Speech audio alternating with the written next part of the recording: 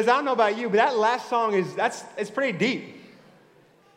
While I was singing it, I was like, oh, this song, it might be for the kids, but it's actually kind of deep. It is. It really is. It's talking about trading your sorrows and your pain and your shame, and you get to lay it down at the feet of Jesus. Yeah. And take on his joy for your life. Yeah. It's amazing. No matter what we're going through, whether it's really intense, whether it's really dark, whether it's really sad, is that we still have the power to choose what our attitude is going to be.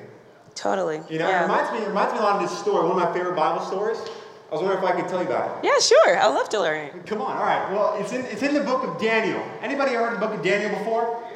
The book of Daniel. And it talks about 3 different friends. Their names are Shadrach, Meshach, and Abednego. Say that again.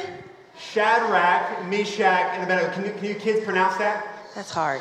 Shadrach, Meshach, and Abednego. Nice job. And they're like 3 awesome best friends, okay? And they worked for this really powerful king called King Nebuchadnezzar, okay? Can you guys say that? King Nebuchadnezzar? King Nebuchadnezzar.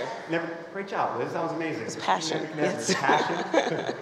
And King Nebuchadnezzar, right, there's this one day where he built this huge golden statue. It was huge. Like how big? Okay, so imagine this. Imagine if you had like 15 people stand on top of each other, like all the way to the ceiling and probably even higher. Like way up there. Like way up, like even probably taller than the ceiling. Whoa, it was crazy. Yeah. That's like really big. It was really big, right? And so he built this huge golden statue. And basically he gave an announcement to everybody where he said, once you hear the music, everybody has to bow down and start worshiping this huge golden statue. But why would they do that? Exactly. And the problem was, right, is that God, he doesn't want us to worship anybody else besides him. Yeah. Because he's the one that's loved us. He's the one that's given us everything, just like we sang about, right? All that is good has come from God, right? He's the one that made us and formed us.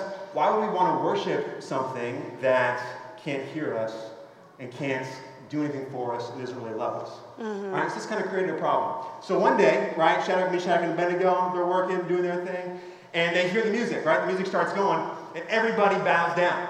Wow. And so these guys are faced with a choice of, are they going to bow down like everybody else, even though they know it's wrong?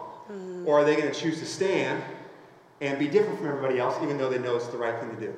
Wow. So they're faced with a pretty intense situation. Have you ever faced any situation like that before? You know, I can think of this one time where I can kind of relate. You know, I grew up in the church, and my parents, they had like all these rules for me. And, you know, there were certain things, certain music that I couldn't listen to, certain movies I couldn't watch, couldn't really go to sleepovers. And, you know, when I was really young, I felt like that's so unfair. Like, I just want to watch whatever I want to watch. And it's like, I really had to see that their convictions over time became my convictions. And so when I went to school and I would see kids that were sometimes doing things that I knew wasn't right, it wasn't always easy.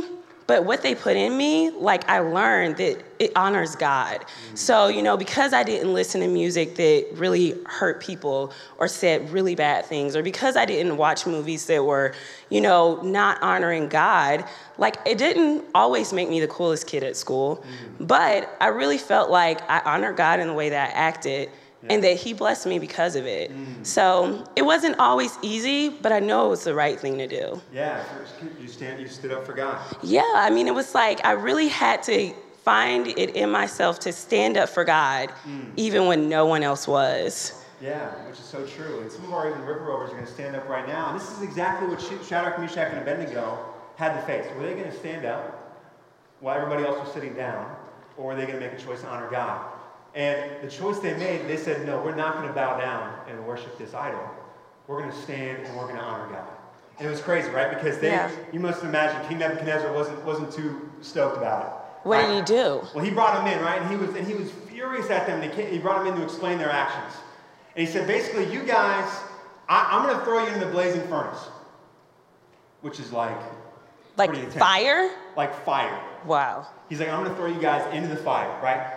And so they come in, and they say, I love what they say, right? And it's in Daniel chapter 3, it's like verse 16 through 18, right? They say, like, but even if, they say, hey, King Nebuchadnezzar, like, thanks for bringing us in here, but even if God does not save us from this fire, we will not bow down and worship the images of gold that you have set up. Wow. So even though they weren't going to even get their way, even though they may not be saved, they still said, hey, I'm going to choose to honor God and stand up for God, even if I might not be saved.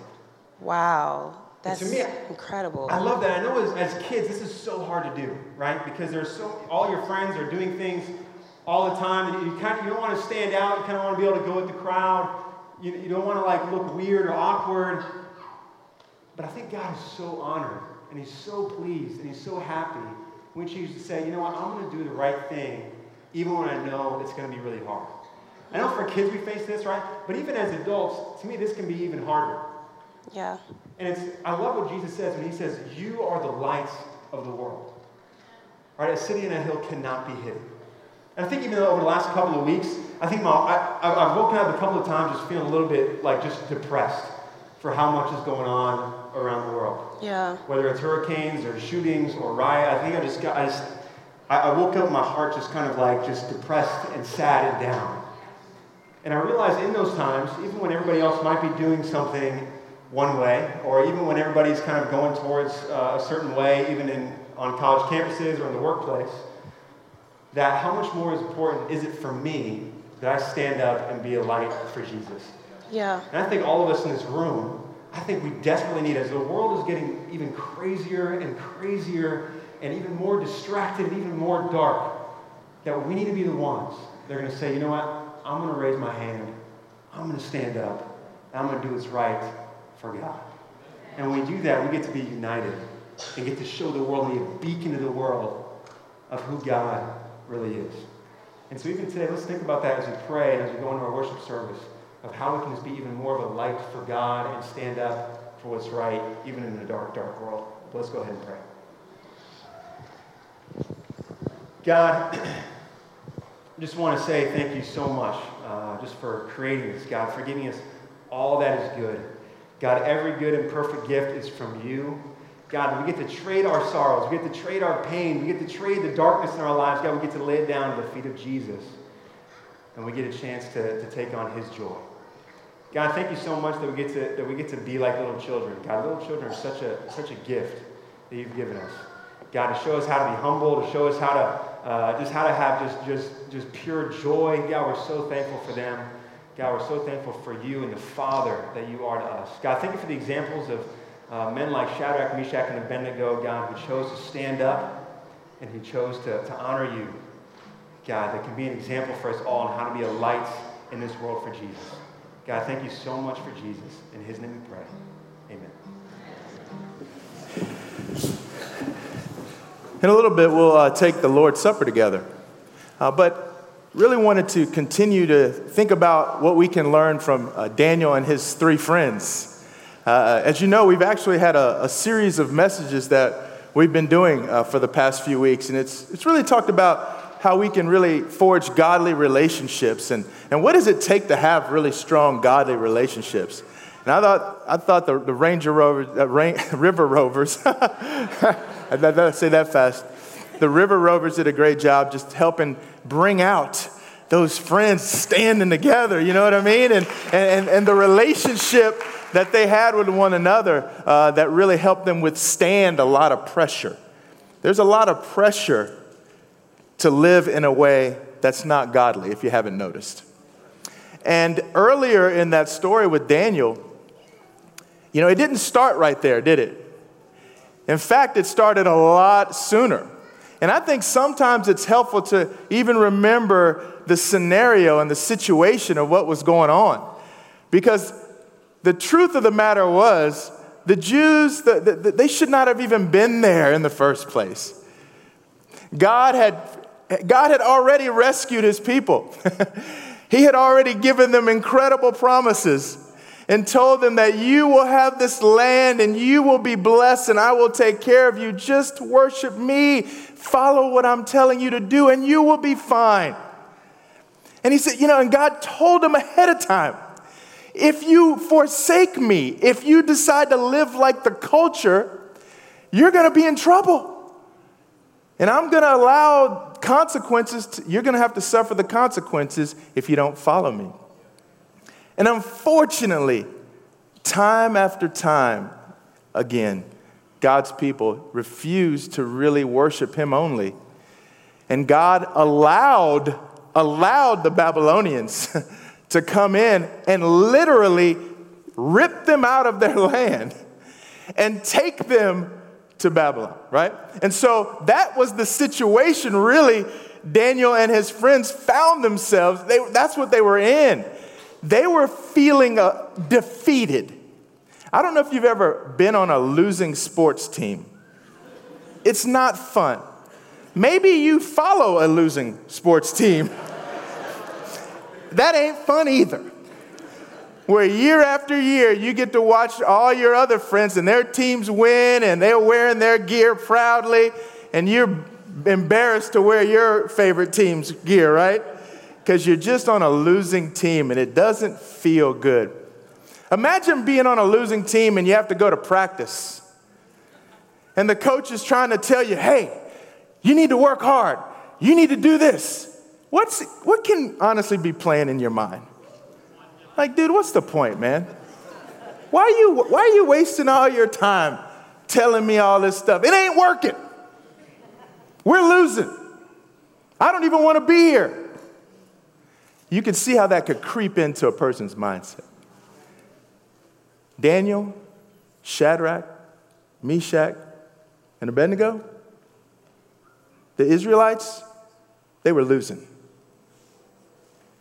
They were supposed to follow this great God, but it wasn't turning out so well. They were in another foreign country. They were being forced to learn a new language, new customs. It was not a joyful time for those guys. In fact, I wouldn't have blamed them in a sense, right? If they would have said, what's the point in following God if this is where we're going to end up? And so I think sometimes it's helpful to remember the situation that those guys were in. They were on the losing team, so to speak, at that moment. And even before that moment with the fiery furnace, I think it's helpful to remember, even before that, there was another challenge that they had in a sense, if you remember, because the king chose Daniel, Shadrach, Meshach, and Abednego. He wanted them because, they were fine specimens. The Bible says they were good-looking dudes. They were smart, came from a good line of people. And so Nebuchadnezzar, he wanted to grab the best and the brightest from Israel. And he wanted to just mold them into new people, change their names. All their names meant something. Their names were given to them, had great meaning to their faith. And their names were even changed. Daniel's name was changed to really reflect the god Bel, a totally different god. Their names were changed to be Babylonian names. We're going to change your name, we're going to change your food and everything. But Daniel and his friends, you know what the Bible says? Daniel said, I will not pollute or defile myself by eating this food. Now, you and I might go, what's the big deal, man? It's just food. It's just food. Don't worry about it.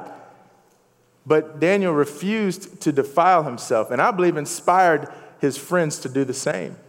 Because to them, it wasn't just about food. It wasn't just about food. And there were God had given them some good dietary rules, and surely the food the Babylonians were offering wasn't going to meet all the standards that God had given them. And so they refused. Just give us fruit and vegetables, and we'll be just fine. Everybody else can eat all the steaks and the lobster tails and all of that. But we're going to just eat fruit and vegetables. What would you have done when you're seeing all these beautiful plates of food that everyone else was eating, and some of your own countrymen, some of your own Israelites probably eating some of that food, right? But I believe we got to remember that sometimes it's the smaller tests that are the most important. Sometimes we got to remember it's the small moments of compromise that lead to the bigger moments of compromise. Because sometimes we get it flipped. Sometimes we actually think, I'll compromise now, but when a big test comes, I'll really stand up for God. That's faulty thinking. It's those little moments of compromise that you think are little that you need to take a stand on. Because later, the stakes might be a lot higher. And the stakes did get a lot higher, and things got a lot hotter, right? The river rovers told us that. It wasn't about just eating food. It was about you might lose your life in this fiery furnace. And I'm encouraged when I read that story. I mean, if you read that story, there's just some stories in the Bible you can read. I almost think if we meditated on these types of stories like once a month, we'd do great spiritually. You know, if you read like David and Goliath like once a month or something like that, and just like sit on it, meditate on it, I think you'll be inspired by what God can do. And you don't forget, but man, what happened in that fiery furnace? And let's read some of that because it's powerful. Nebuchadnezzar is not happy that these guys that he's invested in for all this time and taught them all these great things, right? He's upset that they won't do what he wants them to do. And he says in Daniel chapter 3, verse 15, now when you hear the sound of all these instruments, if you're ready to fall down and worship the image I made, very good. But if you do not worship it, you will be thrown immediately into a blazing furnace. Then what God will be able to rescue you from my hand? Remember that phrase. What God will be able to rescue you from my hand? And Nick and Liz reminded us of what they said. They said, Nebuchadnezzar, we don't need to defend ourselves before you in this matter. If we are thrown into the blazing furnace, the God we serve is able to save us from it.